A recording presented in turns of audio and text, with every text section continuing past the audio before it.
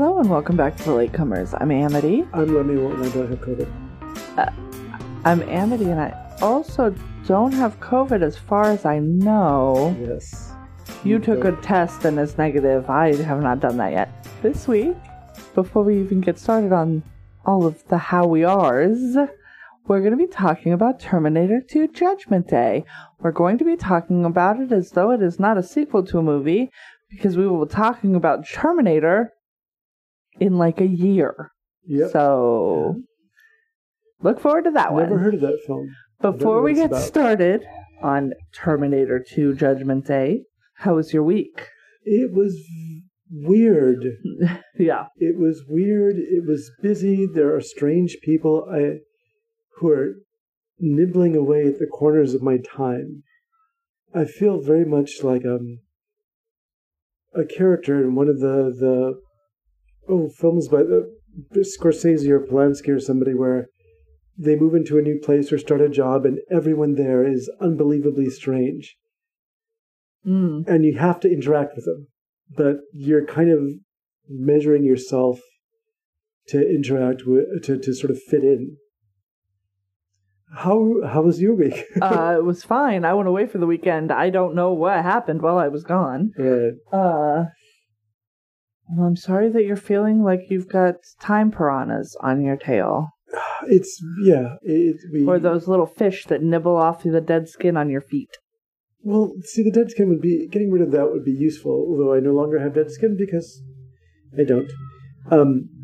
But as somebody learned about exfoliating.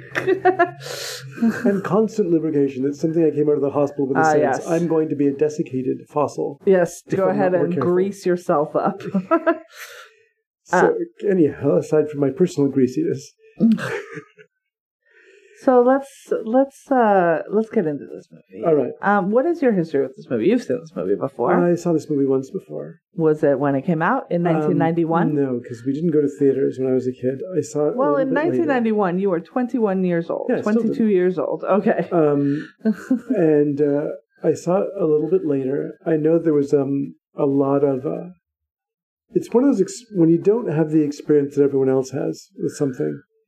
There are moments where you're thinking to yourself, why is that funny? Why is everyone laughing when somebody says this? Or what is that right. accent The Hasta La Vista Baby specifically, right, I'm sure. But, I'll be back and Hasta La Vista. I'll be back, I think, is more from the first one. Hasta La Vista Baby is from this one. Well, that, or I didn't see Star Wars for years. And yeah, same. People would keep saying to me, I have a bad feeling about this. And then other people would burst out laughing and going, what is he talking about? Oh, wait, it's a cultural osmosis thing. Right. And then later on I learned, that is, depending on the situation, it can be very funny if someone says that. Right. I remember this film coming out.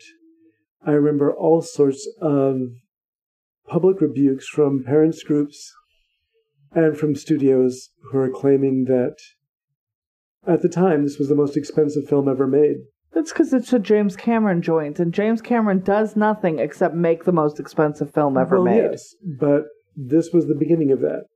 And so, being that this is a film that was $100 million to make, yeah, which is, still very big. I was looking, large part of that, it was Schwarzenegger made between $12 and $15 million. Right. But you know what he didn't do? He didn't make between $12 and $15 million. They bought him a jet. They bought him a jet that they could pay for over a period of years. That's how they financed his portion of the movie. So, congratulations. Here's a Gulfstream. That, because his ask had been pushed up to 11 million in total recall. And they justified that at the time as, he's popular everywhere in the world, so we're going to make this back. But that doesn't mean that it's not hard to come up with $12 million to hand over to one person in your movie, while simultaneously asking other actors to be in it for some money. Well, yeah, I remember that, though. That was Arnold Schwarzenegger was being interviewed on the Today Show about how expensive the movie was, and he came up with a really fun response. He's like, yes, it cost us $100 million, but you can see it for the same couple of bucks. Yeah. And it's like, okay, then, yeah, let the production side worry about it. Just why am I in the audience worried about how much this movie cost? And it's there.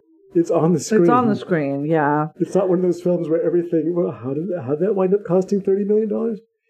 So, I don't remember when the first time I saw this movie was. I definitely have seen it before. Mm-hmm. And I was excited to go into this watch of it. Right.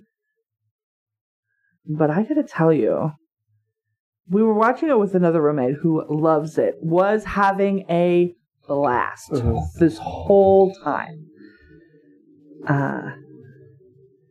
I did not care for this film. Really? I did not care for it. I appreciate now that first of all, I feel like I've been inundated with how epic this movie is for my whole, for its whole life at least. So it's been out for 31 years. Yeah. That's how long this movie has been out. And if you go to Wikipedia, there are 303 footnotes in the Wikipedia. Like, wow. People have been talking about this movie for a long time, and I might just be a little burnt out by it. I appreciated reading in the Wikipedia things like Schwarzenegger worked extremely hard with the stunt people and doing all of the stunts and things over and over again so that he could keep his face neutral when there were explosions and shit going on all over the place, which I did not think about, and I think that that's very impressive. This movie has a man in it that I have problems with, and that's Robert Patrick. He's a great actor. He's very good in this. I saw him on The X-Files, and I hate that dude. He plays a fucking asshole all the time, and I'm just like, fuck this dude. Yeah. And, I think I've said this in the program before. My mom couldn't stand watching Peter Cushing. Oh, yeah? She could not. Because she saw him in a role first that tainted him forever. How many... You don't have to throw a rock to hit a Peter Cushing performance where he's scary. I know, yeah. But her response to me was, he's thinking something all the time. And he's one of those actors where you can see, like, the wheels turning. She's like, he's thinking something all the time, and the thoughts he's thinking aren't good. I'm like, well, that's actually... He would probably regard that as a great compliment. Are you telling me that you are a diviner of other men's thoughts, ma'am? Because that's witchcraft and you're going to burn in hell. So you didn't care for it on this viewing? I thought it was fine, but it wasn't mind-blowing. I think the effects obviously are awesome and they do hold up. It's very much like watching a Jurassic Park now where you're just like, holy shit. Right. Like they used enough practical and they were smart in their use of CGI that it really looks very good even now, 30 plus years later. Sarah Connor's arc irritates me. Because I don't know how the filmmakers want me to feel about her. Right. And so I am left feeling a little bit ambivalent about her. Okay? If we are taking this as separate from the first movie. Yeah, and we're not going to talk too much about the first movie other than to say she is basically the hero of the first movie. Right. Now, in this one, they take a lot of that heroicness away from her. They give her a weird machismo, but they take away her ability to follow through, and I think they do it so that the male star that they have this time, which is Schwarzenegger as the T-800, isn't emasculated by a strong woman, which is insane on two counts. One, Arnold Schwarzenegger, I don't think, is, as a man, is concerned about his masculinity. And two, that's not a man. That's a fucking robot. It's an cybernetic individual, whatever he is. Robots are people too. I also have. I'm not gonna fuck with the time travel in this because I haven't seen the entire arc. I have never seen Terminator Salvation. So I don't know the entire arc of their time travel story. I think that they fuck themselves in a lot of ways that lead to big plot holes and things that don't make sense. They don't want it to make sense, but also don't make it a time travel movie. Like, if you don't care about this, don't do it. You didn't have to do it. But I find it implausible that a John Connor from the future, the humanity's only hope, who knows that AI is what got everything into us in the first place, sends back a T-800 that has the ability to learn. That just seems like, so we are doomed to repeat the mistake we made 3.5 seconds ago right now, because what the fuck?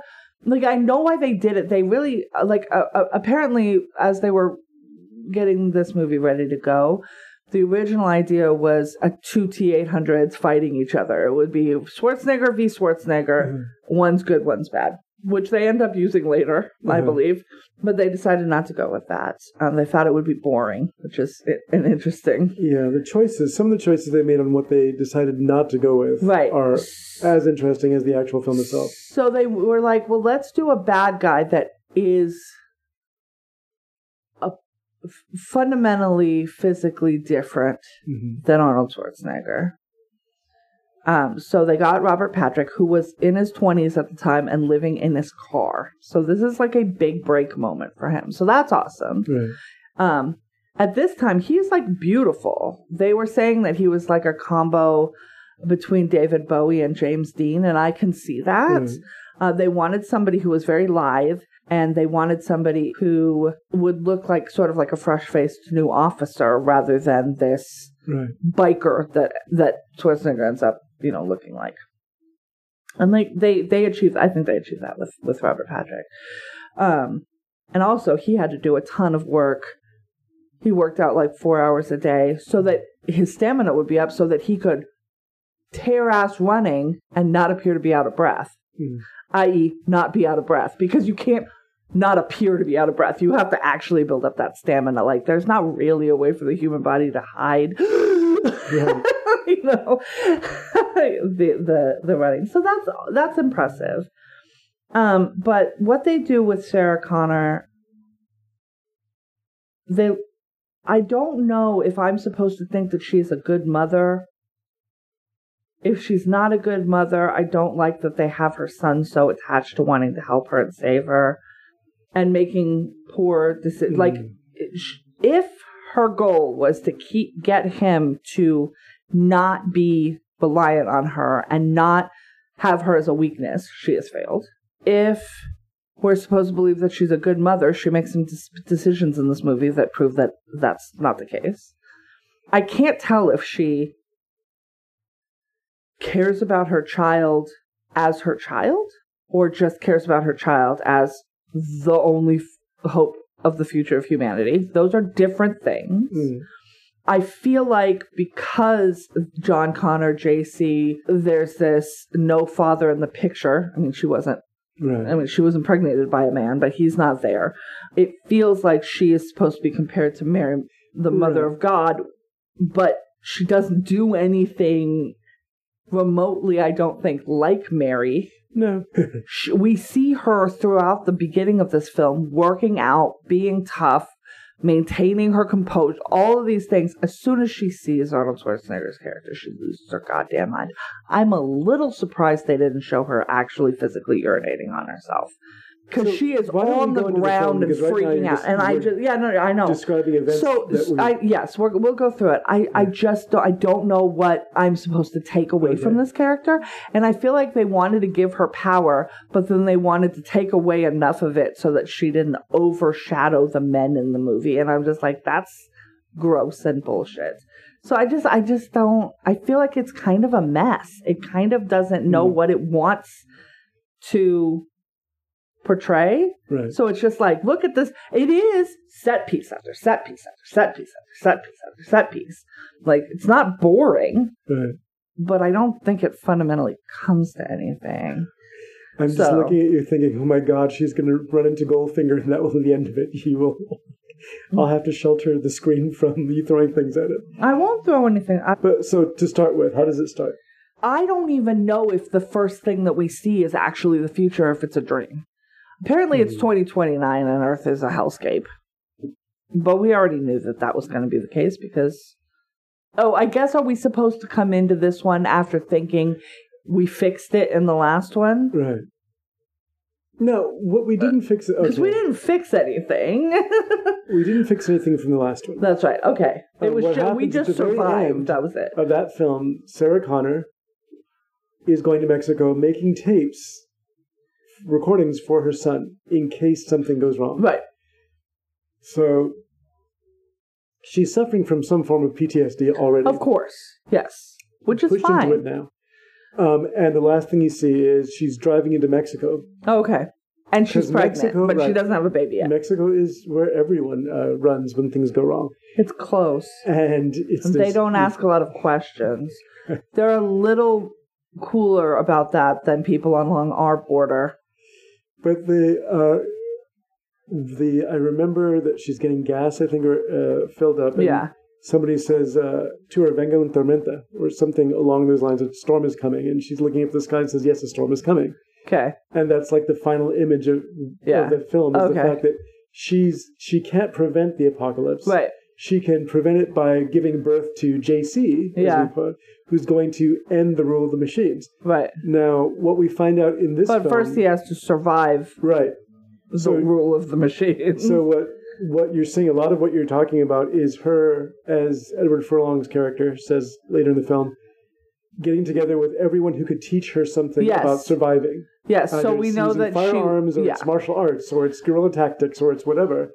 So that because she knows... Is she learning all that? Is she also teaching John that? Because he doesn't seem to know a lot of this. He's also... real quick on Edward Furlong. I think he's great in this movie. I wish they didn't try and tell me that this character was 10 years old.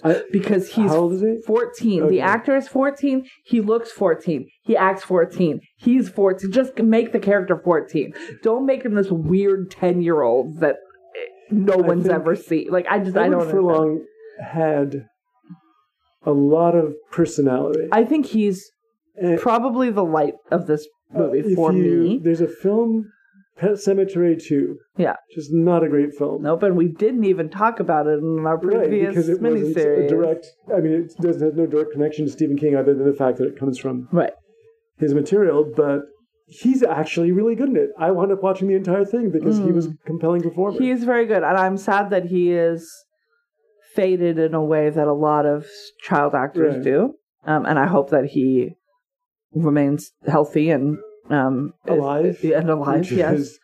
I had thought that he had passed away because I'd gotten him mixed up with Brad Renfro. Right, which is that's really sad too. Yes. Yeah. So we're in 2029. Skynet sends back a T-1000, and that T-1000 is nude. It's Robert Patrick. And he can make he doesn't have to steal his clothes. That's positive. Because the T-800 that comes back does have to steal some clothes. And he's made out of liquid metal. He is a water weenie. That's the name I think that they used for the effect. He's the reason that they won 2 Academy Awards, right? This movie won Best Sound Effects, Best Visual Effects, Best Sound, and Best Makeup. This movie is a 4-time Academy Award winner. And he has been sent back to 1990. This is in the future. So the movie came out in 91. This takes place in 1994. Right. Because it's supposed to be 10 years after the effects of the events of 1984 of Terminator 1. Or The Terminator, I guess is the name of that movie. And once again, if it's 10 years later then Edward Furlong's even younger. He's like 9. There's no way. But so that's just aggravating. Like, you didn't have to do it that way, but whatever. So this time, instead of going after Sarah Connor, we're not talking about that. We're going after John Connor. John Connor is he's in foster care. He's a delinquent. He's friends with a kid from Salute Your Shorts on Nickelodeon. That's what we know about him. We know also that although the warfare and gunfire thing isn't, like, he's too young for it yet. Yes. But he is very handy with computers. He has a little...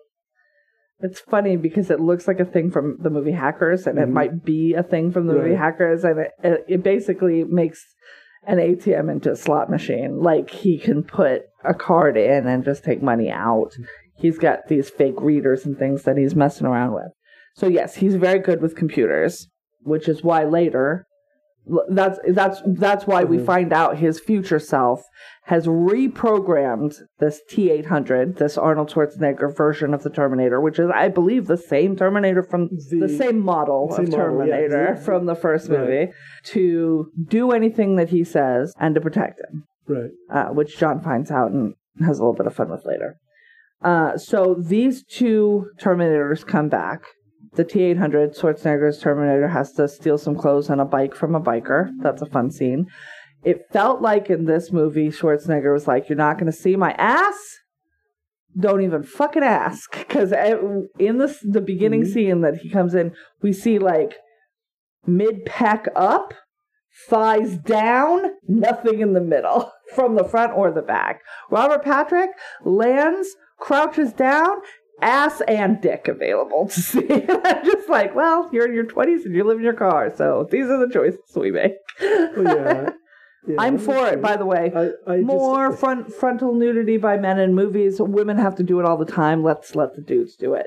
I'm pro full frontal. I don't know the last time I've actually seen full frontal nudity from a woman. This wasn't full frontal, though. This was like, you couldn't, it was... But what I mean is, from a woman, I haven't seen it in a while. It has been, yeah. The standards have changed now to where it's not just automatic that you're going to see... Because now a woman has more of I feel like most actresses have more of a ground to stand on to say, no. Why is this necessary? Right.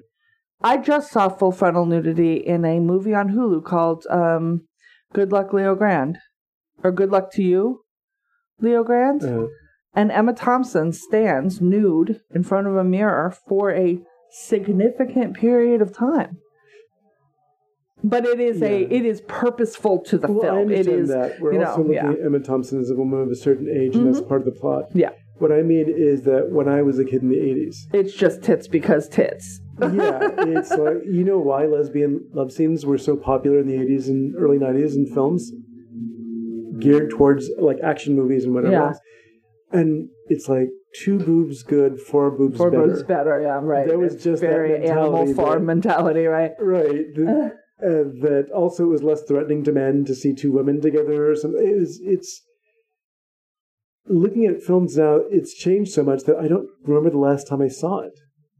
And I think it's better because it was so exploitational. Yeah, and it's like so unnecessary 90% of the time. Yes. It's like, why does she have to run out of the shower? Why does she need to be, why do we need to see her in the shower? Right. It's like there's a camera in her shower, or the point of view is from the inside of her shower, and then she runs out and she's working with a towel. Or it's from the bathroom door and we see her in the shower and then coming out of the shower for no reason. Just to show she's a regular gal who showers like other regular gals. Well, I appreciate the hygienicness of these actresses. And maybe that's it. His characters are hygienic. They absolutely have washed themselves. Yes. Yes, not so much for Arnold Schwarzenegger. No. His pectorals take up most of the screen anyhow. And his thighs. There's a shot of his leg, his whole leg, and it is just meaty. I'm just like, I mean, he was a competitive bodybuilder, probably. He was pretty close to this time still. His legs are massive. So John is in LA with his friend, skipping school, hating on his foster parents. Sarah is in... They put her in a place called Pescadero State Hospital, which is neither in Pescadero nor does it exist as a state hospital. Realistically, she would be in some place like a Tascadero State Hospital, but that's a men's prison only. But it is for the criminally insane, like it is a mental hospital for those who have committed violent crimes. That is the Pescadero is way further north than these people end up going in this thing. Which I have a strange love-hate relationship with. Oh, I'm sorry. Oh, yeah, you have experienced racism in Pescadero. I experienced some racism, and it was Guy Fieri recommended a restaurant, and I went there with a friend. And was it like a diners, drive-ins, and dives restaurant? One of those places that he recommended. So we saw the sign in the window, and we thought, okay, we'll go in there. And there was an older waitress who came up and saw the two of us together, and my Caucasian friend, and she's like, no, I'm not doing that, and then walked over and told this girl who must have been 16 or 17, and looked like this was just the beginning of her shift there. She's like, you serve them, I'm not going to do it. And for the life of me, we didn't... Has that ever happened to you before? It's happened before. Something like it's that? Happened since. It happened just recently, as a matter of fact. Oh, Jesus. Okay. And it's one of those things where... It's never been with me. I am a Caucasian woman that has gone to restaurants alone with you. And it's never happened to us. I'm not saying it hasn't happened. I'm curious about it because it's never... Right. Like, in the 15 years that we've been going to restaurants together, it's not happened. But that doesn't... So that's just really interesting to me. I guess I'm also, honestly, this is going to sound like I'm beating up on myself, but these people are fucked in the heads anyways. Right. I'm a low-value white woman because I'm fat. Oh. I don't believe that, but I don't believe anything that they believe. Right. I don't believe that you are a problem to be sitting with a white woman. But, if you're with a high-value white woman of breeding age, then it's a fucking problem. It's gross, and I don't... It was a strange kind of reminder that it still happens. And one of the things that Chris Rock used to talk about was there'll be instances in your life where you think you're okay, and then somebody does something, and you're just like... And you're like, oh, right, I live in a shit show. It's everything like is garbage.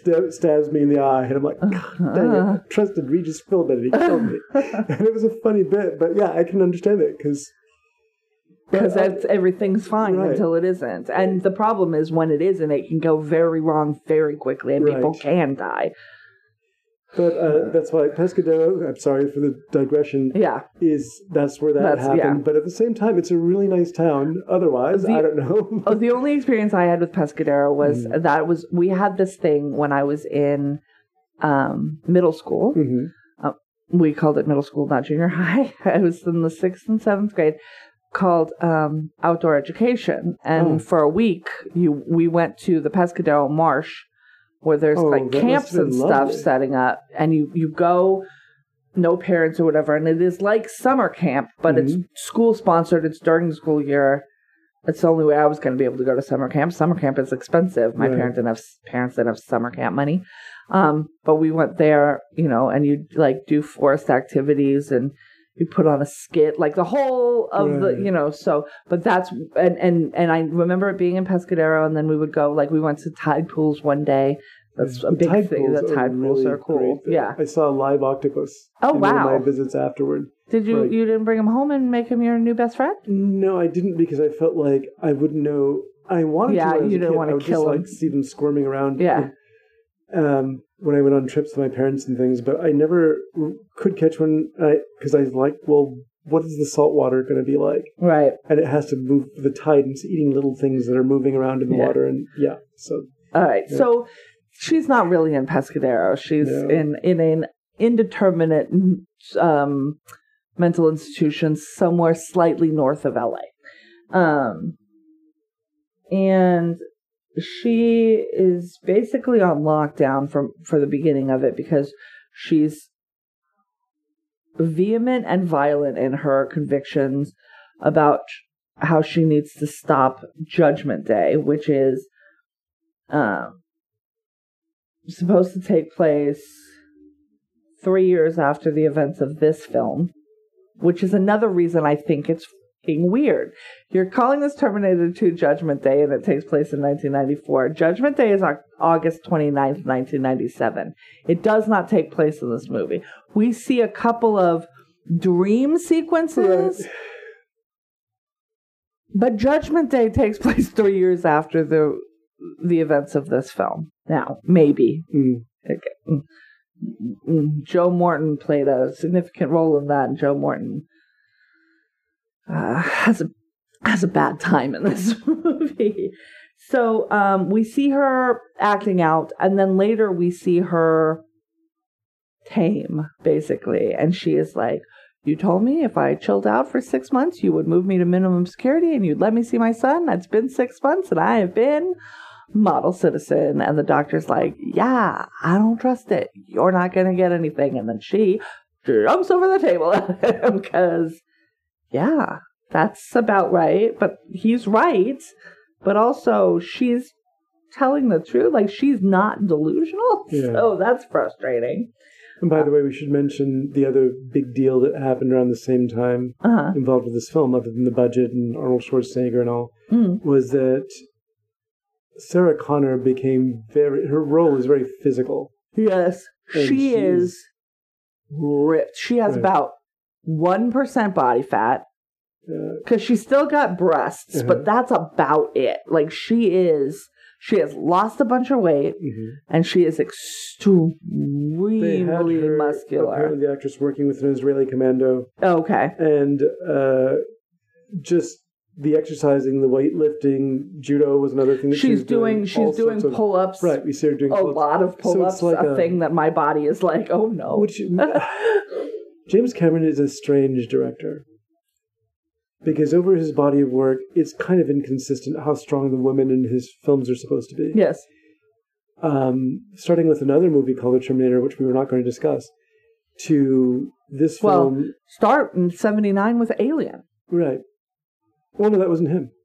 He didn't do the first one? He did the second one. He did the second one. Which has her doing pull-ups. Right, which has James Cameron.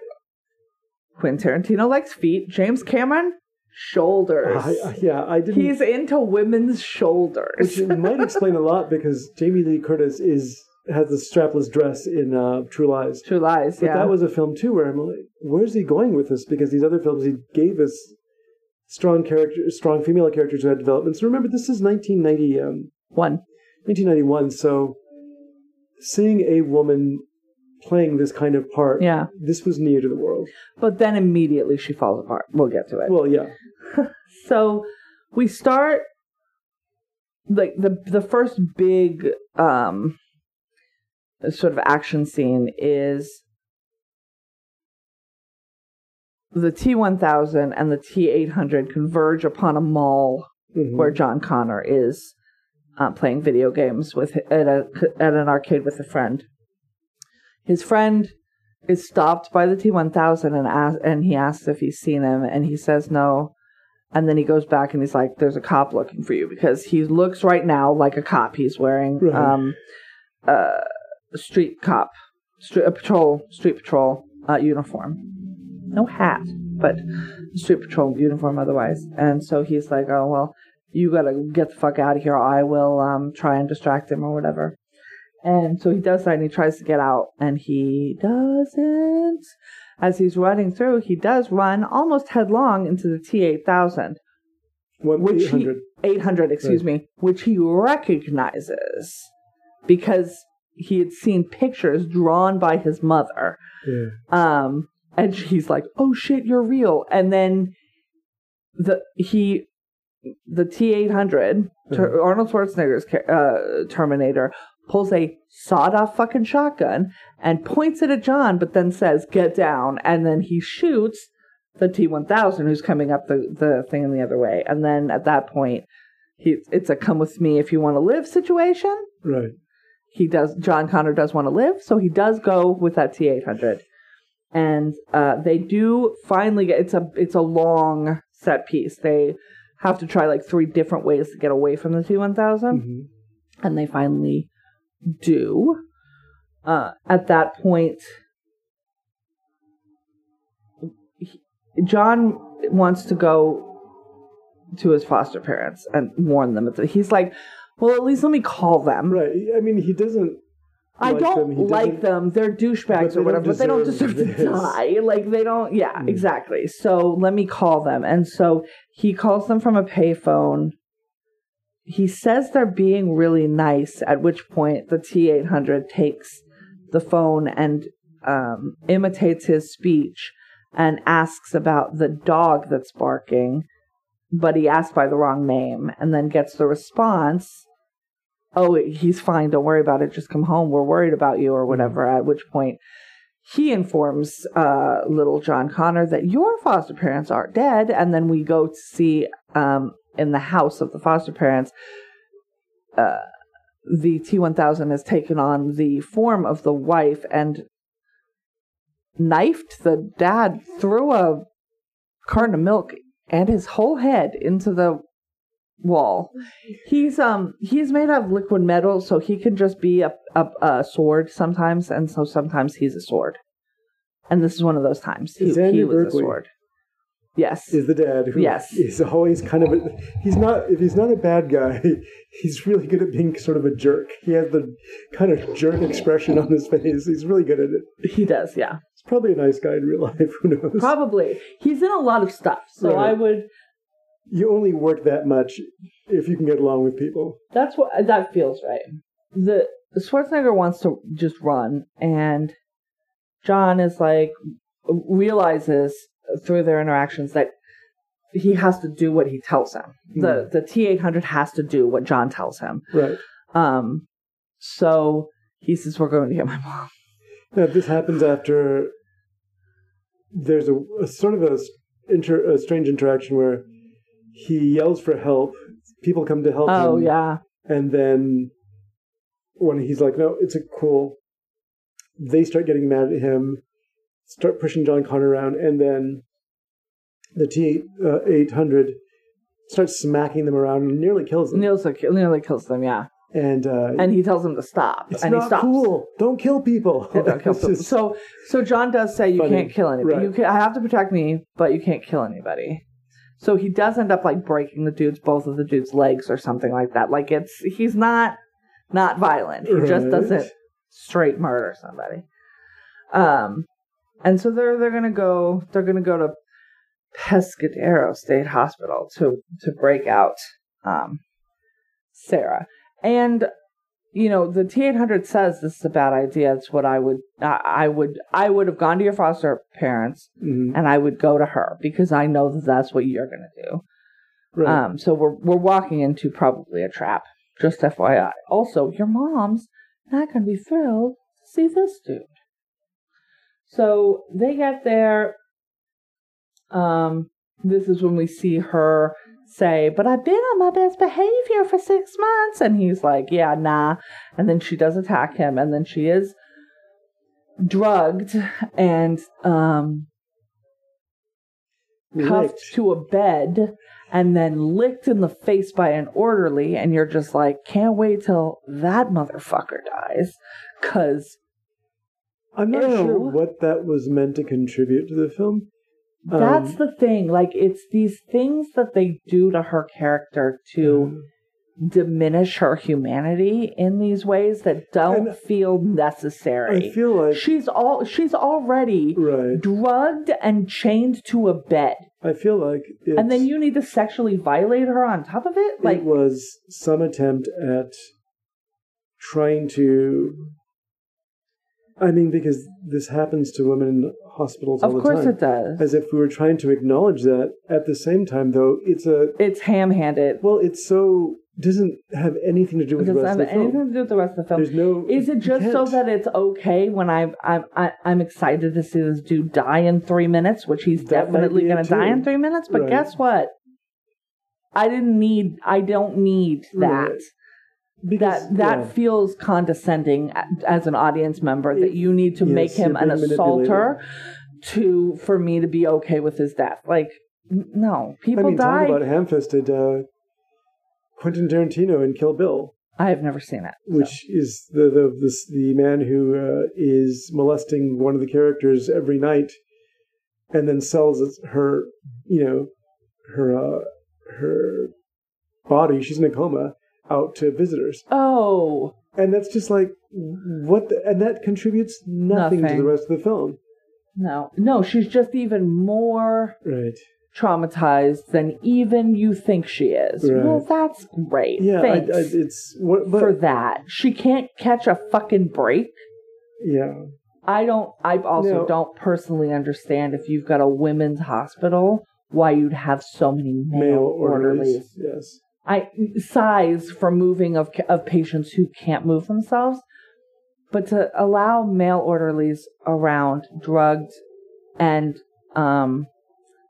restrained female patients. Right.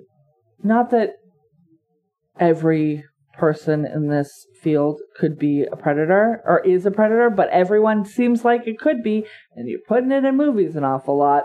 And it's not like there aren't dozens of cases every year of, hey, how'd this woman in a coma get pregnant? Hey, how'd that happen? Miraculous? No, I don't think so. Let's do some DNA tests. Like, it happens regularly. Why are we still allowing for that? But she was able to palm a safety pin? No, a paperclip. Mm-hmm. I believe she's got a paperclip. So she starts working on her restraints. She's got a belt restraint, and fortunately her wrist restraints and her foot restraints are like a belt. They're not chains or keys of any kind. So she just has to get the belt off of her middle, which she does with the paperclip, and she gets herself out, and I like watching her run barefoot through the halls of this hospital because she's very fleet-footed. She's so quiet because she's barely touching the ground. Like, her physicality in that scene is very impressive. Everyone's physicality is, I mean, I can go back to images in the film specifically. Yeah. And how impressive all of their work was. Because, I mean, anytime you're doing an Arnold Schwarzenegger movie, you're going to be in it, and you sort of like pump yourself up. You're going to get into this sort of condition. But on top of that, as an audience member, one of the things that you appreciate about this, or any of the action stars from back in the day, maybe not so much now, is just watching what they're able to do. I think it's still true of true action stars. Not movie stars, but people like Scott Adkins. Right. Who is an athlete. Right. People like Michael Jai White, who is an athlete, right? Even the kid that plays Shang-Chi, like, he's learned to do a lot of this stuff. Now, Chris Hemsworth, not really. But he's also not being asked to do a lot of that stuff in film. So action versus movie, star-wise, I think it's still... It's when I'm watching this film, I'm just kind of overwhelmed by the amazing kind of stunt stuff they do. Yeah. Because before this, I think, is the scene in the... where John is riding on the back of the motorcycle with the T-800. Yeah. And they're being chased by a semi. This is as they're coming out of the hospital. Or the mall, yeah. And there's a scene where they go into one of the drains in LA, which are everywhere. I mean, I've been seeing those in the movies since Them. Yeah. Back in the 1940s. And there's the culverts, that where the LA River runs, but it doesn't because LA's in a desert. The scene where they jump off the edge of an overpass on the motorcycle, which is an impressive enough stunt. Yes. And then there's the actual semi jumping off. Yes. And that whole scene works really well because things that you mentioned, these people are not flinching. No. No, that's the thing, yes. So both of the actors did a lot of work so that they're not flinching, they would have as static an expression on their face the whole time as possible because they're robots. Sound doesn't affect them in a flinchy way. Told, they don't. That you, what is it? That they register data that might be interpreted as pain. But right. But other than that, they're like, that would hurt. Right. Oh, damn, that would hurt. But that's not a thing. So yes, she's running down the hallway. She's escaping the well, and I like. She's trying to get out. She just thinks she's escaping the hospital, which is also a prison. It's a prison hospital. There are armed guards here. Okay, and then she does almost straight up run face first into Arnold Schwarzenegger. At which point she has a full on panic attack. Fair enough. Fair enough. Except you've really been trying for the last 10 years to overcome this, and you are immediately thrown into it. Now, anxiety does what anxiety is going to do. Fine. I think but the writers made this decision. It's not true. It's not based in fact. I have a conflicted feeling about that. I thought that scene really works because the whole interaction between her and the first machine was just terrifying, right? So, as far as Linda Hamilton's performance, she's really... Here's where I think they let that down. What? Or how? Before this, she has been denied her thing, but she's also been interrogated by the cops. The cops have brought pictures of this person or this machine, who they think is a person, to her and say, your son is missing. His foster family is dead. This guy was seen at the mall where he was last seen.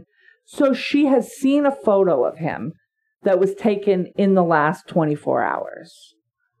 So for her to have, I feel like that undermines this, because I think the reaction is pure and real and good. I don't think it's appropriate for the time and place that happens in this film, if that makes sense. If she had not been shown any photos of him, if she had been only shown photos of the Robert Patrick character, which she has not shown because he looks like a cop they don't know. They just know that this big motherfucker with a shotgun who is responsible, they say, for killing like 16 cops a dozen years ago or 10 years ago. So that's why he's of interest now. That and, he may have killed some more people like today. But he hasn't. We know he hasn't because John kept him. Well, I don't know about any of those bikers surviving. No, that's true. But she has just seen this photo, and then he shows up, and then she freaks out. I still think it works as a moment, but yeah, so that's fine. So, but she ends up going with him. I think she is pushed into it by the T-1000 coming and her son saying, no, it's fine. He's fine. I got this. It's fine. He's not going to hurt me. Something's going on. Right. Maybe I sent him back or whatever from, and she is fluent enough in that. Second to make a decision. She does, yeah. This one seems to be trying to protect her, and her son is holding on to him. That one is killing everyone behind her. Everyone behind. Right, that's true. So they bounce, they get out, and that's another extended chase scene because this thing is hard to get rid of. Which was forget about kill, but just to shake it. The virtue of the first film, which also borrowed from Westworld, that thing, it's like, how are we going to stop this thing? It just keeps coming at you. Yeah. And then that's the other thing, is there's this weird voiceover at various points of the movie. Which, like they wanted to be Blade Runner, there's just this voiceover that I don't know if it's continuation of the tapes that we were supposed to see at the end of the first one, but we don't see any indication of that. We just have her voice over 4 scenes in this movie. And here's the issue is that when you do that as a screenplay writer, there's certain rules you want to follow in terms of continuity, which is if we're taking it from this is the experience that I had, then we have to take it from my point of view. Yeah. We can't jump into his point of view and that person's point of view and my son's point of view and whatever. Which is if we're getting narration from her, then we're seeing when the 2 Terminators arrive in their separate times. Yeah. We have a whole extended scene with John Connor. Right, that's the thing. It's the whole movie isn't from her point of view. Right, but it's just the stuff with her she's guiding along the story by... It's very weird. Yeah. And then having these dreams of what happens that are treated like memories. Right. They're not memories. They're not even really visions of the future. I mean, they're imagination visions of the future. But she was not shown any film. She was not, she was just told humanity was wiped out on this date. That's it. That's what she was told. So she has imagined all of these things that we are being shown as premonitions, and they're not. That's not what they are. Right. But she has this. Oh yeah, go ahead. That would be cleared up. I talked to you before about there was a cut scene from the film. Oh, okay. Where she's in the hospital, and it's really sad that they cut it out because it was Michael Biehn came back to play Kyle Reese and tell her basically some of the story. Things you're saying. Look. If you're trying to save your son, you have to save your son. Your son's our only hope.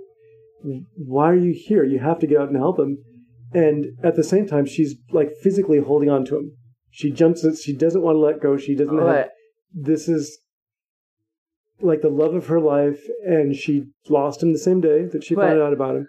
So that she's now trying really... Like, she wants to hold on to him, but he's like, you got to stick to the plan. Yeah. And then he walks her out. Or he walks out of her room. She follows him, and then the scene with the apocalyptic dream involving a playground happens. Okay, and that makes a little more sense. It made a lot more sense in the terms of the film. It also makes her more of a character because you're saying this is a person who's she's broken. Right now.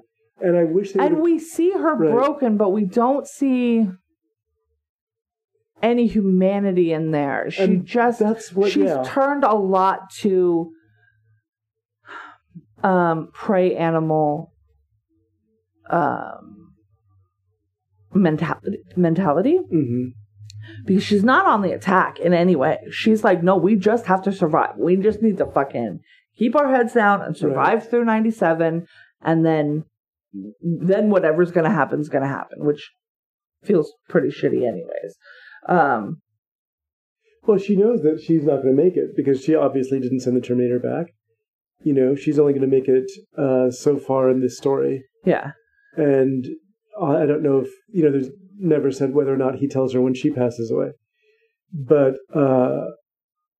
yeah, it's when I saw that, because I watched that scene today, I was like, well, that makes it make a lot more sense. And also answers some of the questions like you're having about her humanity. But also, so we're talking about that scene where she sees him and she drops to the ground. And she just starts scrambling backwards, right? She sees Arnold Schwarzenegger. She starts scrambling backwards. And you can see Linda Hamilton plays that scene beautifully. Edward Furlong is in that scene. He sees how his mother responds to that. Why does John Connor in the future send this thing back? And do that to his mother. But, that's so fucked up. I don't want to speculate because that's one of the things that people enjoy about this movie is the endless speculations you can make about. Well, why did he do this or why did that happen? Well, then why did I see? Then if that's a reason that people like these movies, then why did they keep making the movies to show how? No, that's actually James not. Cameron they weren't even thinking about it. This, that, one. He said he was done with it, and that Schwarzenegger was excited about doing a sequel. Well, I'm not even talking about those. I'm talking about Salvation. I'm talking about. But what I'm saying is that even he didn't want to go as far as this one, and the rest of the films were just sort of. And I understand that every time you travel back in time, you set up a new timeline. So they could all. It depends if you believe in that version of time travel. Sure. There's a lot of options for time travel.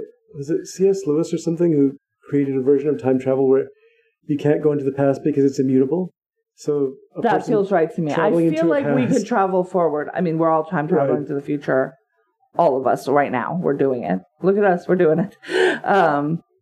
I don't think you can go back. I have time travel. But I mean, it's very funny. The main character, I think, is like trying to eat a sandwich and he can't get his teeth through it because that sandwich was not eaten years earlier. And at one point, he's nearly killed by a rainstorm because the raindrops are following the same path they followed. Whether or not they will slice right the fuck through you. So it's like being shot. So I'm trying to remember if that was Lewis. It was somebody, maybe Chesterton. That also seems like I could see Asimov or Bradbury writing that too. But it's an interesting point of view. Yes. Yeah. Certainly. But anyhow, don't want to get stuck on, because this is exactly what people, when this film was released, were just talking about. Okay. Well, then I guess that's, so they escape, and we get this weird voiceover of like, oh, he found a father figure, and it is this fucking Terminator. And she finds Enrique. Well, yes. The way that Latin people are used in these movies. Before we get to Enrique, we should say that we've had one other scene with Joe Morton in it. He is working at Cyberdyne. He has the original T-800's arm and chip. And here's the thing. Here's what's happened. Skynet is reverse engineered from the future because of fucking course it is. Right, which could account for why there's a T-1000. It's like there's a jump in technology because they had the thing earlier. At least that's the way. But again, that's just the kind of speculation. Yeah, that doesn't even. Yeah, I don't think that makes sense, because the only reason Skynet exists is because they sent a thing back. Which, cool trick AI. I mean, well, that's like aliens seeding the Earth. That is the AI of the future going, well, they're not going to get to us for long enough, so go ahead and send a piece back and have the humans poke at it with a stick. Right. Because when humans poke at something with a stick, they tend to destroy the world, which is what they've done. So Joe Morton is in a lab, and he's doing a lot of work on artificial intelligence, on computer intelligence, and it turns out that he is the one who is going to turn on Skynet in 19. I think it actually gets turned on in like 1990. Is it early 97? August 29th is when the nukes fly. But it's not day one. Yeah, the first thing that does happen is it's put into use as a defense system, then it becomes self-aware. Everybody just hands over defense to the AI. And then maybe not everybody, but and then there's an attack, and then the counterattack just destroys everything. Yeah. And then there's the trip to see Enrique, who has all of her weapons buried under the desert floor, and she talks about how, hey, he's got a dad. Right. It's unlikely, but here we are. Yay. So, but that convinces her that having a father figure who's not going, and she mentions that she alludes to her own past where she had been essentially hooking up with guys who could teach her something. Yes. And John goes through that too. Right. So all through South and Central America, she was with various like militia leaders and shit, revolutionaries, and those tend to fall very quickly. Yeah. I think it's still the use of Latin people in this very odd paradigm. Yeah. It's really odd because it's just sort of like, oh, they'll go south of the border. Everyone there knows what they're doing. And you're a white woman, so they would be absolutely let you into their bed in exchange for some knowledge. I'm like, they would all think she was CIA, wouldn't they? She has a kid, so maybe that helps. But I would presume if I was in Venezuela and this bitch showed up and was like, teach me how to do something violent, I'd be like, she's definitely in the fucking CIA, and I'm definitely gonna be killed in my sleep. Like, no, you're not coming into my bed.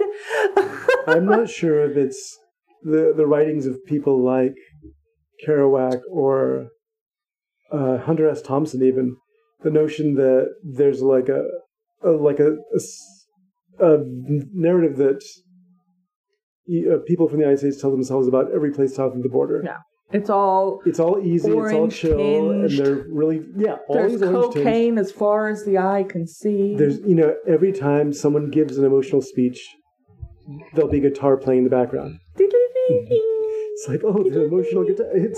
It's just, and that's kind of the narrative from Romancing the Stone, and this is where white people come to discover themselves and their sexuality. Yeah, we do that with all kinds of. We do that with India too. We do it with Italy. We do it with all kinds of. It was mostly because it was next door. This is where you had this, right?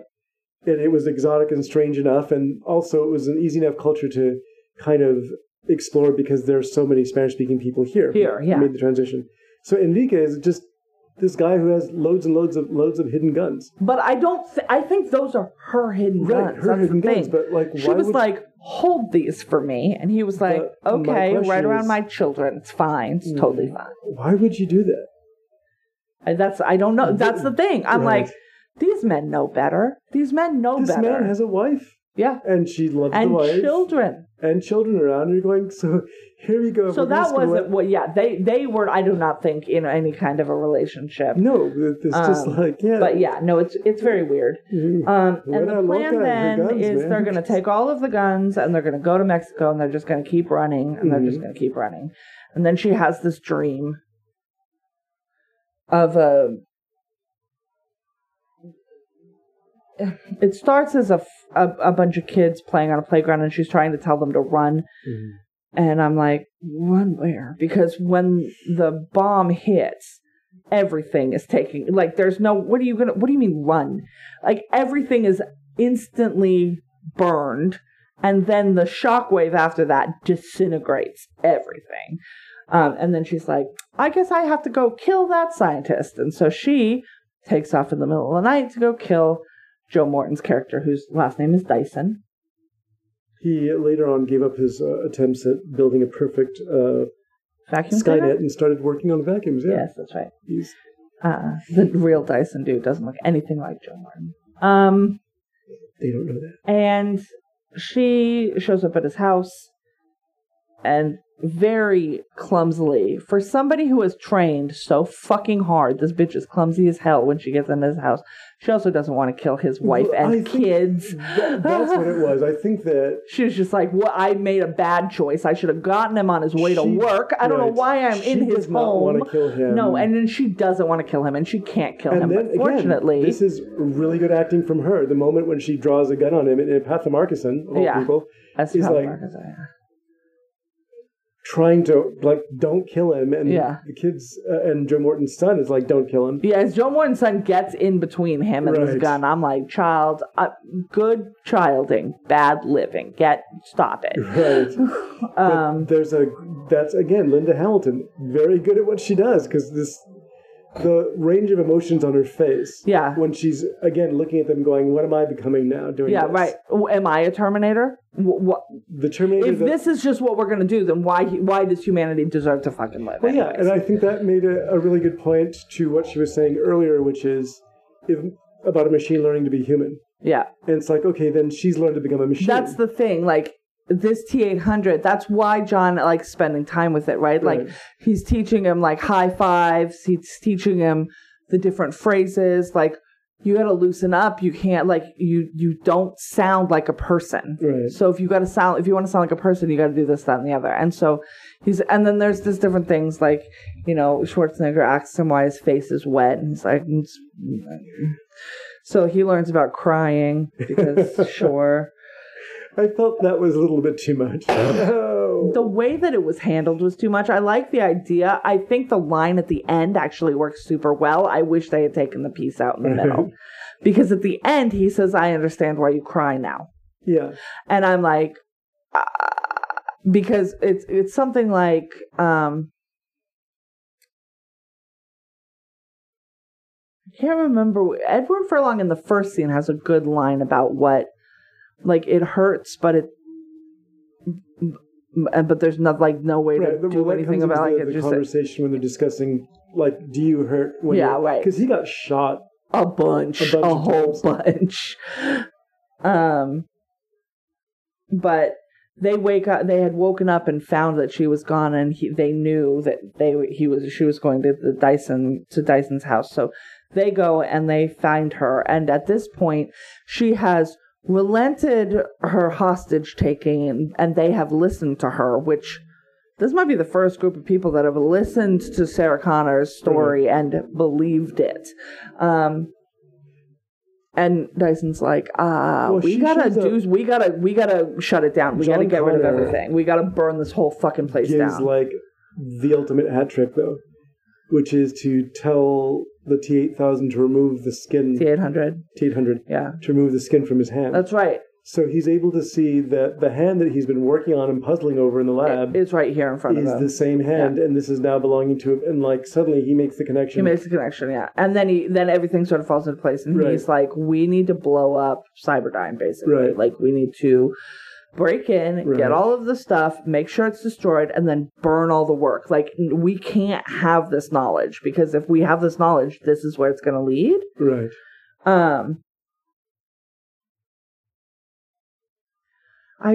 Never mind. I'm not going to go into the time travel of it, but I'm like waiting for the T-800 to like fade away like Michael J. Fox in that photo.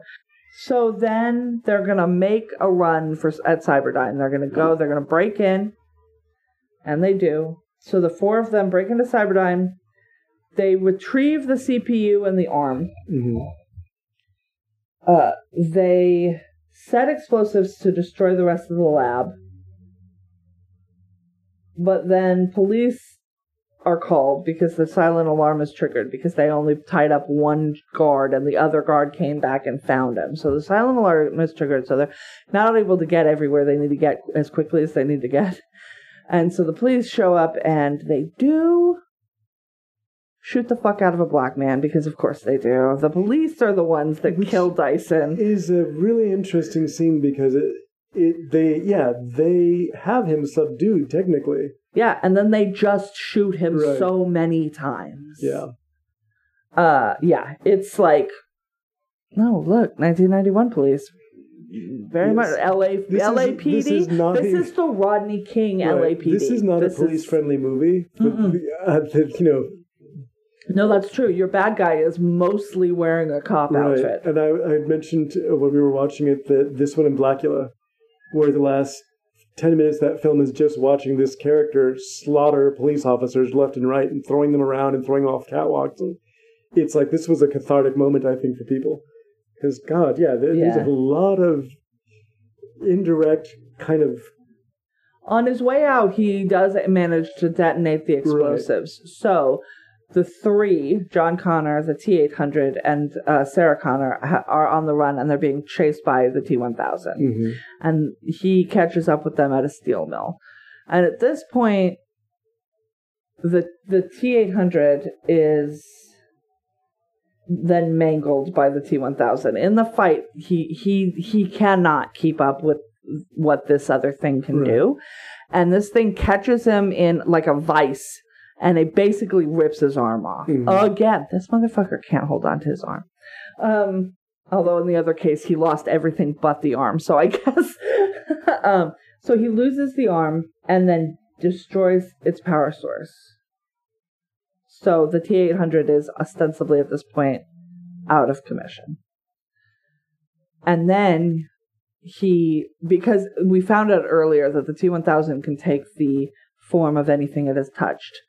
And it has touched both Edward Furlong, because at the end of the first chase they had, John had grabbed like there was a piece of it left on the car.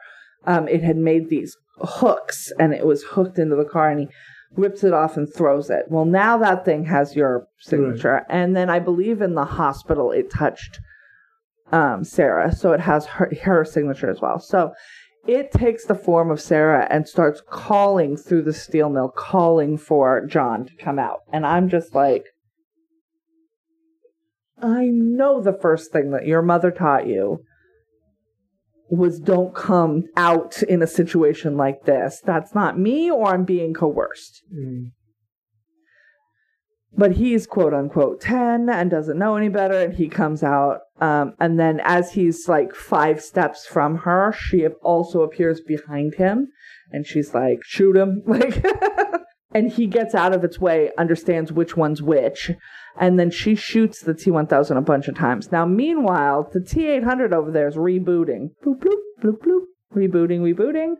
And he does wake up, and he does come to where all the shooting is happening. And she has basically pushed this thing to be standing above a giant vat of molten steel, which should take this thing out. But then, of course, she's out of bullets, because of course she is. And then the T-800, Schwarzenegger comes up, and then he has a big gun. That's not a gun, that's a grenade launcher. And he shoots it.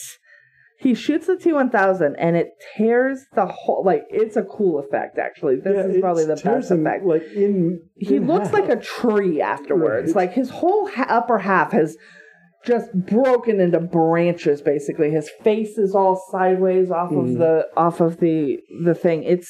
It's wild. And then it does fall into the molten steel, and it disintegrates.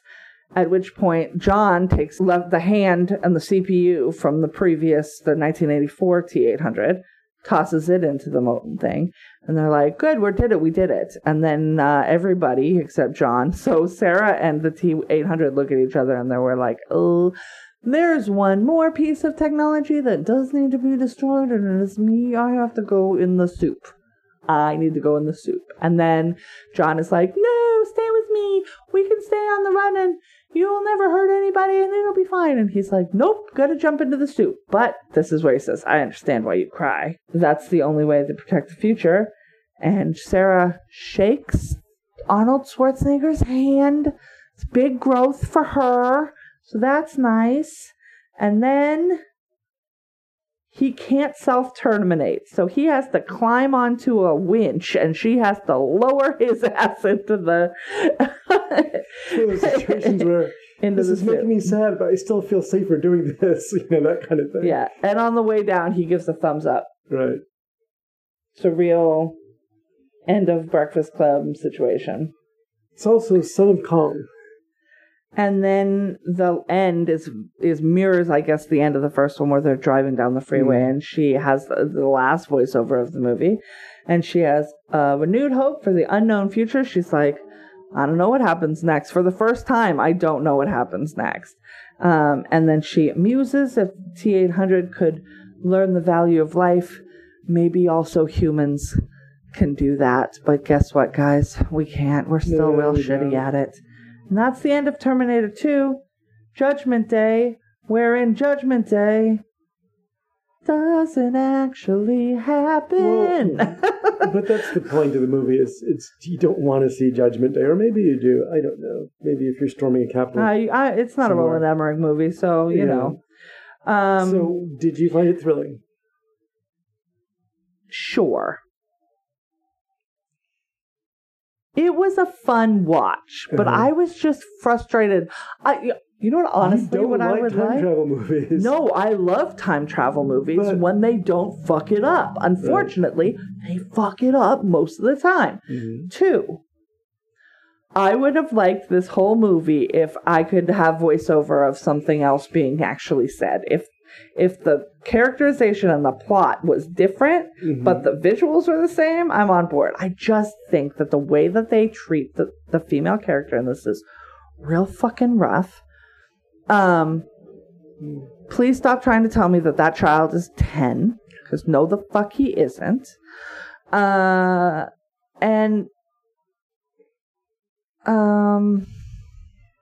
I just feel like some of the specific plotting and dialogue is lacking for me. Not problematic, just lacking. So that's my assessment. What do you think? Thrilling? Are you? Oh yes, it's thrilling. I mean, there were parts of the film that I think they cut more than they meant to. Cutting the relationship between her and Kyle Reese, that was I don't think that was very smart. No, because that anchors her to... Especially because they paid this actor to be in this movie again. Like, why would you then not have him in it? Which is really odd that he came back for this dream scene. And the fact that it also reinforces what's going on in her head, which is that she's in constant terror that this is going to happen. Gotcha. And then, it is. But also the first part of it where she's just like holding on to him, refusing to let him go. Yeah. Is a scene that shows her that she has some because you don't see feeling between her and her kid. You don't. You see him caring for her and wanting to protect her and be with her because that's his mom. Right. You don't see any of that from her. I think, and that's a bummer. And I'm not saying, here's the other thing. I am not saying that she should feel that way. I'm saying I don't know if she does feel that way or not. I mean, I don't know if I'm Sarah Connor and I'm this far along in our journey, if I don't resent the shit out of that kid. Why is this put on me? Why do I have to do? I can understand her feeling that way. Shouldn't ask for this. Right. Like, that child is literally nothing but the eventual death of her. Right? Which might be true of all children of us. But, like, I don't get the sense that, well, and we haven't watched the movie, and I haven't seen the original in a long time. And we're not going to talk about it much. But if from the broad strokes I remember, I don't remember her character fucking jonesing to be a mom when we see her in that first movie. So, like, this miracle birth is not that. Right. I think she, I don't know, we don't get enough of that. And I understand why. In 1991, we were not having open conversations about the different ways that mothers feel about being a mother. Right. That was not, there's no way we could have done that. It would have vilified her immediately. She was. Sorry, our cat is being tortured by not being in this room, so you may hear her. I think that her character experiences an arc just within this film. And I agree with you that she does not seem to be able to connect with her son because she doesn't see him as a son. In reference to what you see him said earlier, he's the Messiah. Yeah. Right? He's literally coming to save us all, which creates a problem because then her relationship is that she's protecting him. She's not loving him. Right. She does not have a mother-son relationship with him. Right. So that... But and maybe that's why he so desperately wants a mother. Right. I mean, he would do... He doesn't see himself as that. He never saw the destruction. And Edward Furlong is really good in this movie. There is a scene in there where he's realized... So he has gone through being told he was the Messiah... Right. Yeah. And then being told that his mother was crazy. Yes. And therefore him hating her for raising him this way. And now all of a sudden, everything we said about your mom is not true. And all the stuff she was saying is true. And that's a fucking whiplash. And what interests me is that scene that kid, this kid pulls that scene off. He does. He really does. Wait, what? This is all true? And he said, I'm always impressed when they actually put the words, I hated her for that, into his mouth. And he says it and it's true. And I'm like, that's real. And it's brave for you to have a child say that about their parents. But it's real. That is exactly what he would have thought. And he would have hated her for dragging him all over the place and lying to him. And yet he sort of he mocks her and talks shit about her basically to his friends. Yeah. Because they're asking, where did you learn that? Oh, because he's just pushing it all down. And then when he finds out that she's true, it's like now, oh my God, I have to save her. Yeah. Yeah. And then even Arnold Schwarzenegger did he's a very interesting character physically. Yeah. I mean, physically he looks, I remember reading one of the early reviews for Conan the Barbarian was like, well, he looks like a cubist sculpture. Yeah. He's like all angles. And blocky. He's a very angular person. And so which is good for this because he's supposed to be synthetic. Yeah. And he does have a bit of a synthetic vibe to him. So does the young Robert Patrick. Pattinson. Yeah. Patrick, yeah. He just looks very sort of pristine. Right. Right? Which is what I think they were going dewy, for. Good skin, hair not out of place. Like, he just looks pristine, but unassuming. Yeah. Which which goes up against that bulky. Yeah, and what really was kind of what apparently they wanted for the first film is to have someone who did not look like they can punch through a wall. And Schwarzenegger looks like he can sell the idea that he can do it. But when you see the two of them struggling with each other, and then he's just so hopelessly overmatched with this weird thing that can change shape, it's actually really good. And it's a good performance from somebody who can't express any emotion. Yes. Yeah. During the course of the film. That's a really hard thing to pull off. Like, where he's looking at it and he's like, you can see the thought process, but it is an intelligence looking at a situation going, I'm running the numbers and I am not going to be successful here. So, and he's constantly, what's the least not successful I can be here? He's constantly, unlike the traditional Western hero, because this is a Western in many ways, including location. Yes. He's looking at it going, and all the Mexicans. How you can tell a Western Mexicans. He's looking at the situation going, unlike a Western hero who's like, I'm going to protect you, and it's very much like Shane or something, I'm going to protect you and your mom, little kid, and he's looking at it going, let's run. What are we going to do? We're going to run. Run as fast I can't fight this thing. And so if we can set up some sort of trap, like, I don't know, big molten steel pit or something, then we can fight. But I can't. It's the least. All I can do to protect you is get you away from it. That's it. In a lot of ways, the least macho part he's played. Yeah. Because his whole thing is, what do we do now? We gotta go. We're gonna run. But we're going to create as big of a distraction as possible, and we're going to get the fuck out of here. Like, what about my mom? Your mom's probably already dead, kid. Let's just run. Your foster parents are dead. Your mom's probably already dead. If she's not already dead, she'll be dead by the time we get there, so it's not worth it. He does not want to He's face like, this I don't give a machine. fuck. And so that was a really... Well, because he knows as soon as he does face this machine, he has failed his mission. Right. So tactically, he can't face this machine. Yeah. Because he knows that's game over, and his whole job is to extend the game over time. And maybe that's ultimately how I feel about it. Like a lot of James Cameron's movies, it's hit and miss in that there'll be some scenes that really... Yeah.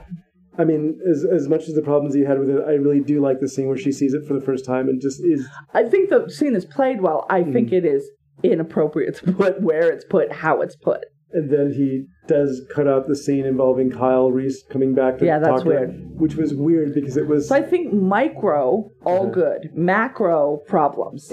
That's sort of how I see it. Right. I think it's also part of kind of a wave of time travel movies you had around the same time. Oh, is that true? I don't know. I'd have to look. Right. Here's the thing. Let's do a little brief on time travel movies. We talked about it before because Stephen King is time travel. We talked about time travel. I love time travel. I think time travel is fascinating.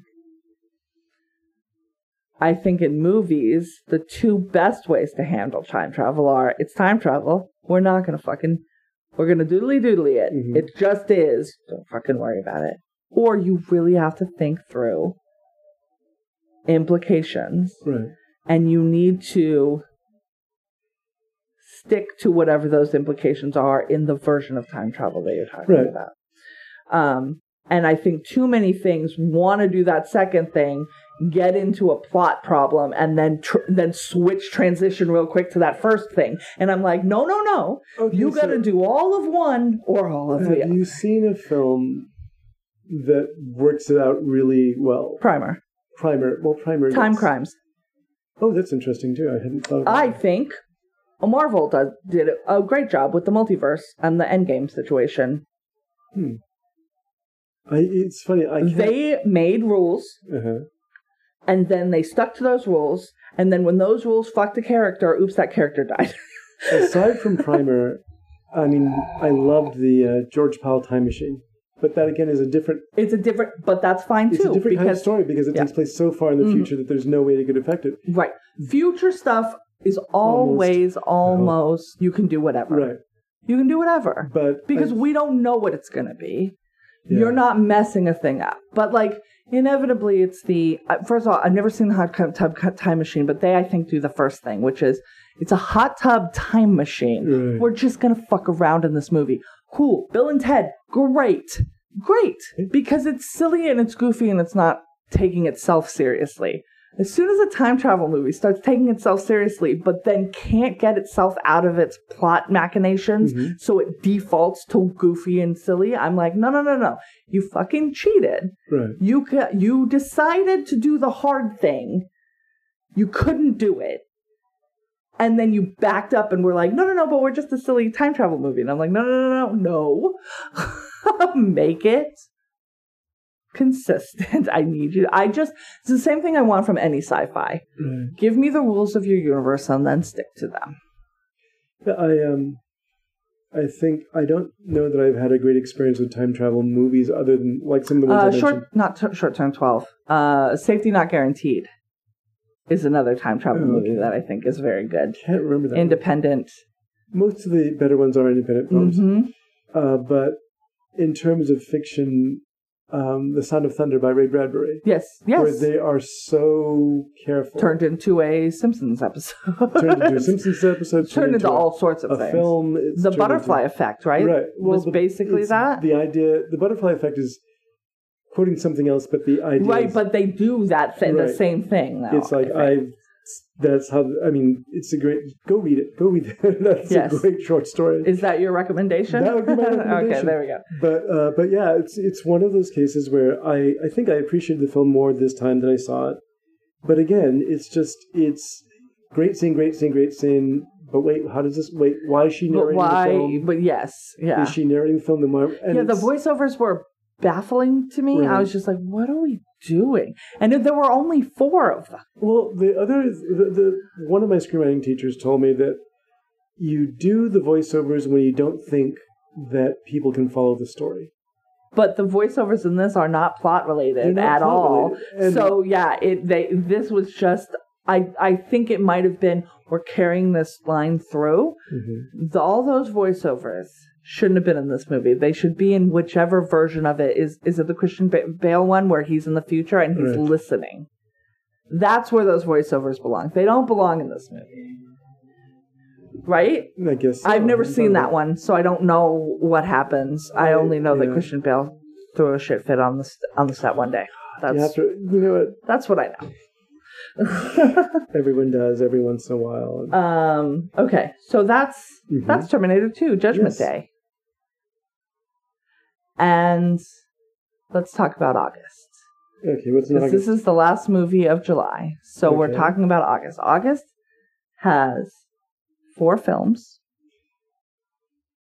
They range between 1944 and 1991. Wow, okay. So the first one we're going to watch is also from 1991, so we're going from 91 to 91 with one of our roommates' favoriteest movies, Thelma and Louise. That's our next film. Then we're going to watch 1949's The Third Man. I'm very excited to listen to the Zum Zither. Then we're going to watch 1982's Blade Runner. I don't know which version we're going to watch. We'll figure it out and we will let you know. Okay. Because there are like 9 different versions of that movie or something. And then we're going to watch 1944's Laura. Wow. That is our August. That's a good month. So first up on the 4th is Thelma and Louise. That's what we're going to watch next week. Until next week, do you have anything you would like to recommend? Do you just want to recommend the Ray Bradbury story? I want to recommend the Ray Bradbury story if you have not read it. Sound of Thunder, you said? Sound of Thunder. Sound of Thunder. And I would recommend Miss Marvel.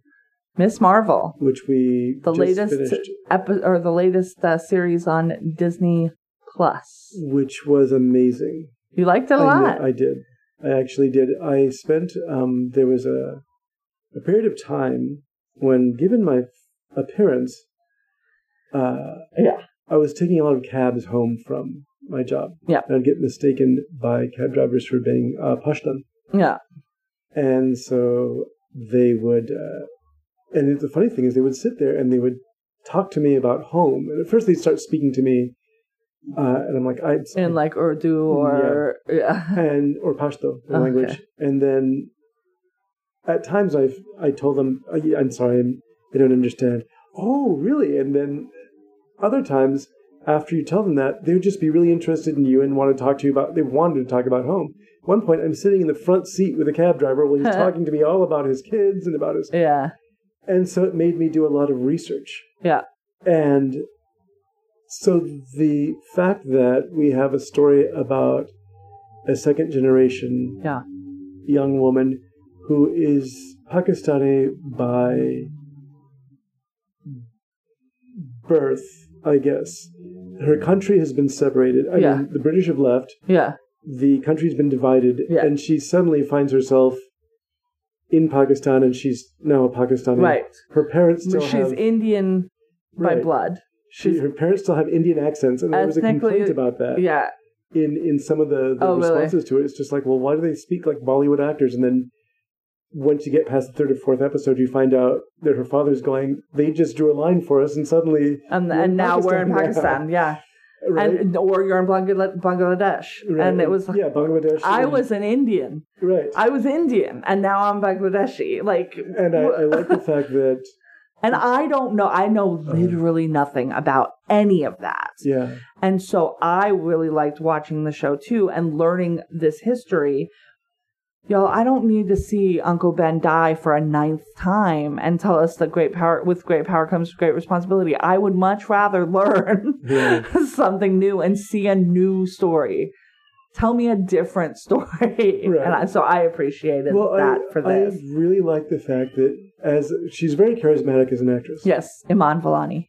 And I assume you're talking about actual Miss Marvel. Okay. And she pulls off a lot of the humor really well. She's very funny. And she's a big Marvel fan. I think it's cool when they hire big Marvel fans like the dude that played Shang-Chi and Iman. I like that a lot. Well, especially when you get into ethnic superheroes. Right. Because there's so little opportunity for people of color to see themselves. I know. So when they do, it's like, holy cow, who's this And guy? then to believe that you could be that, and then to be that is pretty fucking cool. It's cool. But it's, I don't want to spoil anything from it. There's a lot of family drama. Yes. But it's done in a way that's not sort of... rote.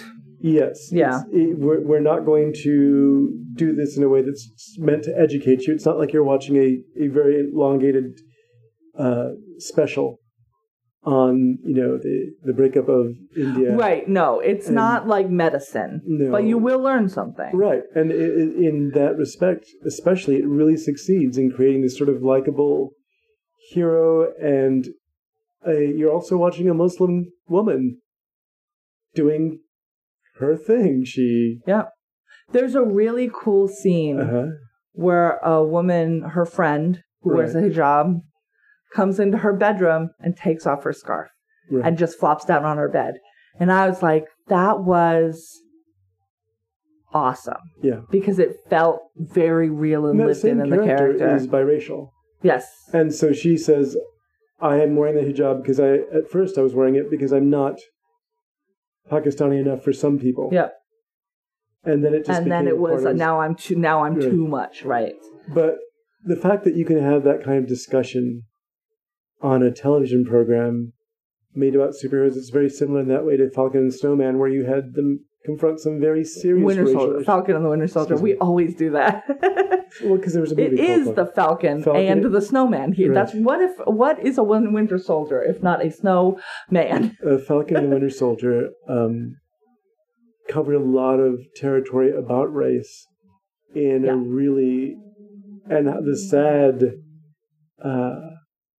sad history of race here in this country. Yeah. And did it in a way that it's like, this is not all that the story is about, but we have to acknowledge the fact that Captain America is now going to be a black man. So, yes, Ms. Marvel, you should go see it. See it till the end. The last episode, there's a mid-credit scene that you want to see. And that apparently leads into the next Marvel film. But yeah, There's a credit scene. There's also a revelation in the very last scene of the show that is going to shake up the entire future of the MCU, which I won't say, but it is a big fucking deal. So, and I started seeing things about it the day the episode dropped. So I was like, we gotta watch the end of the episodes because I'm gonna get spoiled. Right. So, don't spoil me. What would you recommend? What would I recommend? I would recommend the same thing I'm recommending to you. I'm recommending to everyone, and that is, in and of itself, on Hulu. It is a 90-minute, one-man show, magic show, experience that you should see. Everybody should watch it. I don't want to say it's a man named Derek Delgado, and he is an illusionist, and he performed the show 552 times in a black box theater off Broadway. And Frank Oz came in and directed and filmed a bunch of them. He's the director for this thing. And watching the show is not the same as experiencing it in the room, and you'll see at the end why that is.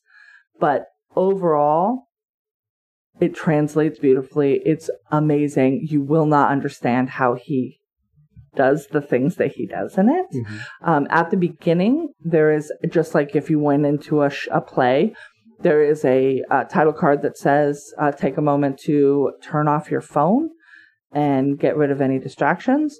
I recommend that you do that. I recommend that you set aside 90 minutes and watch this thing, beginning to end. It's an incredible experience. It's amazing. So that is what I recommend. Once we watch it, maybe we will talk about it, but I won't tell you anything other than you got to watch it, though. You got to watch it. You should watch it.